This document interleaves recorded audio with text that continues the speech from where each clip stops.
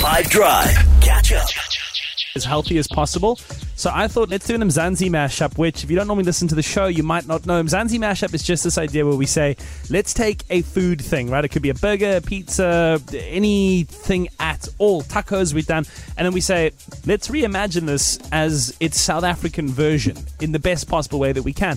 One thing we've never done is smoothies, right? The idea of sort of like chopping fruits and various other similar kind of things together, blending them down, maybe adding a bit of milk or water and getting a delicious drink is not really something we've ever tried to massively South Africanify.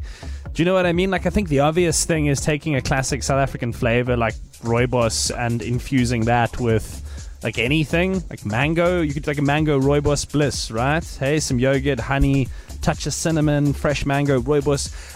I'm sure there are other ideas. Anyone else got something they want to pitch? I was going to go on the rooibos tip. Like anything, instead of adding the water or milk, add rooibos tea. Or rooibos tea with milk into whatever fruit blend you like. I like that. That sounds really For cool. sure. Yeah, you got something? Yeah, I do. Maheu. So I don't know if you know what maheu is, but like a fermented porridge drink, and you don't have it just by itself. You add a couple of fruits in there. If you're feeling a mango vibe, you put like a ton of mangoes. If you're feeling a kiwi vibe, let's make maheu bougie. That's actually really smart. I think that would work, right? Like mejeo, maybe some like ripe banana, mixed berries, plain yogurt. You add a bit of honey to the taste.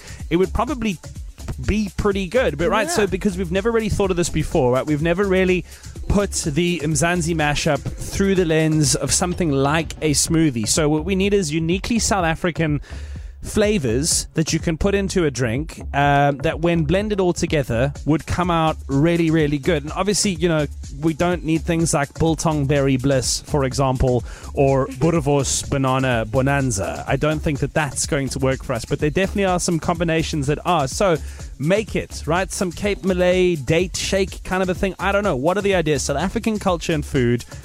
082 550 515. What do we got? Hey 5FM, as always you guys rock. It's Lasagna all the way from George. So talking about the smoothies and how to South Africanize it, I think using a rula would be the closest, like, you know, the rula fruit. I guess that would work, right? It is a fruit that is distinctly considered anyway to be South African and from South Africa. And I reckon you could replace it or add it to anything. Put some more citrus in there, you know, either go for like a milk-based thing or a yogurt-based thing. I love that. I wonder what else we could do.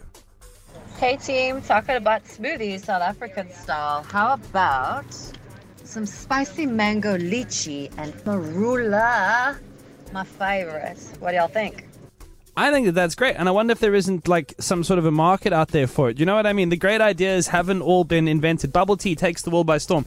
That thing has only like been around for 40 odd years. It came out in the 80s. Before then, it didn't exist at all. So there is a fruit, a deciduous fruit-bearing tree, indigenous to the woodlands of southern Africa. And why not? Couldn't that? I mean, people have used it in other applications that we know about very well, but maybe it has others. I'm sure there are plenty of trends just waiting to happen. Let's see if maybe you start the next big one from an Mzansi mashup inspiration. I just want...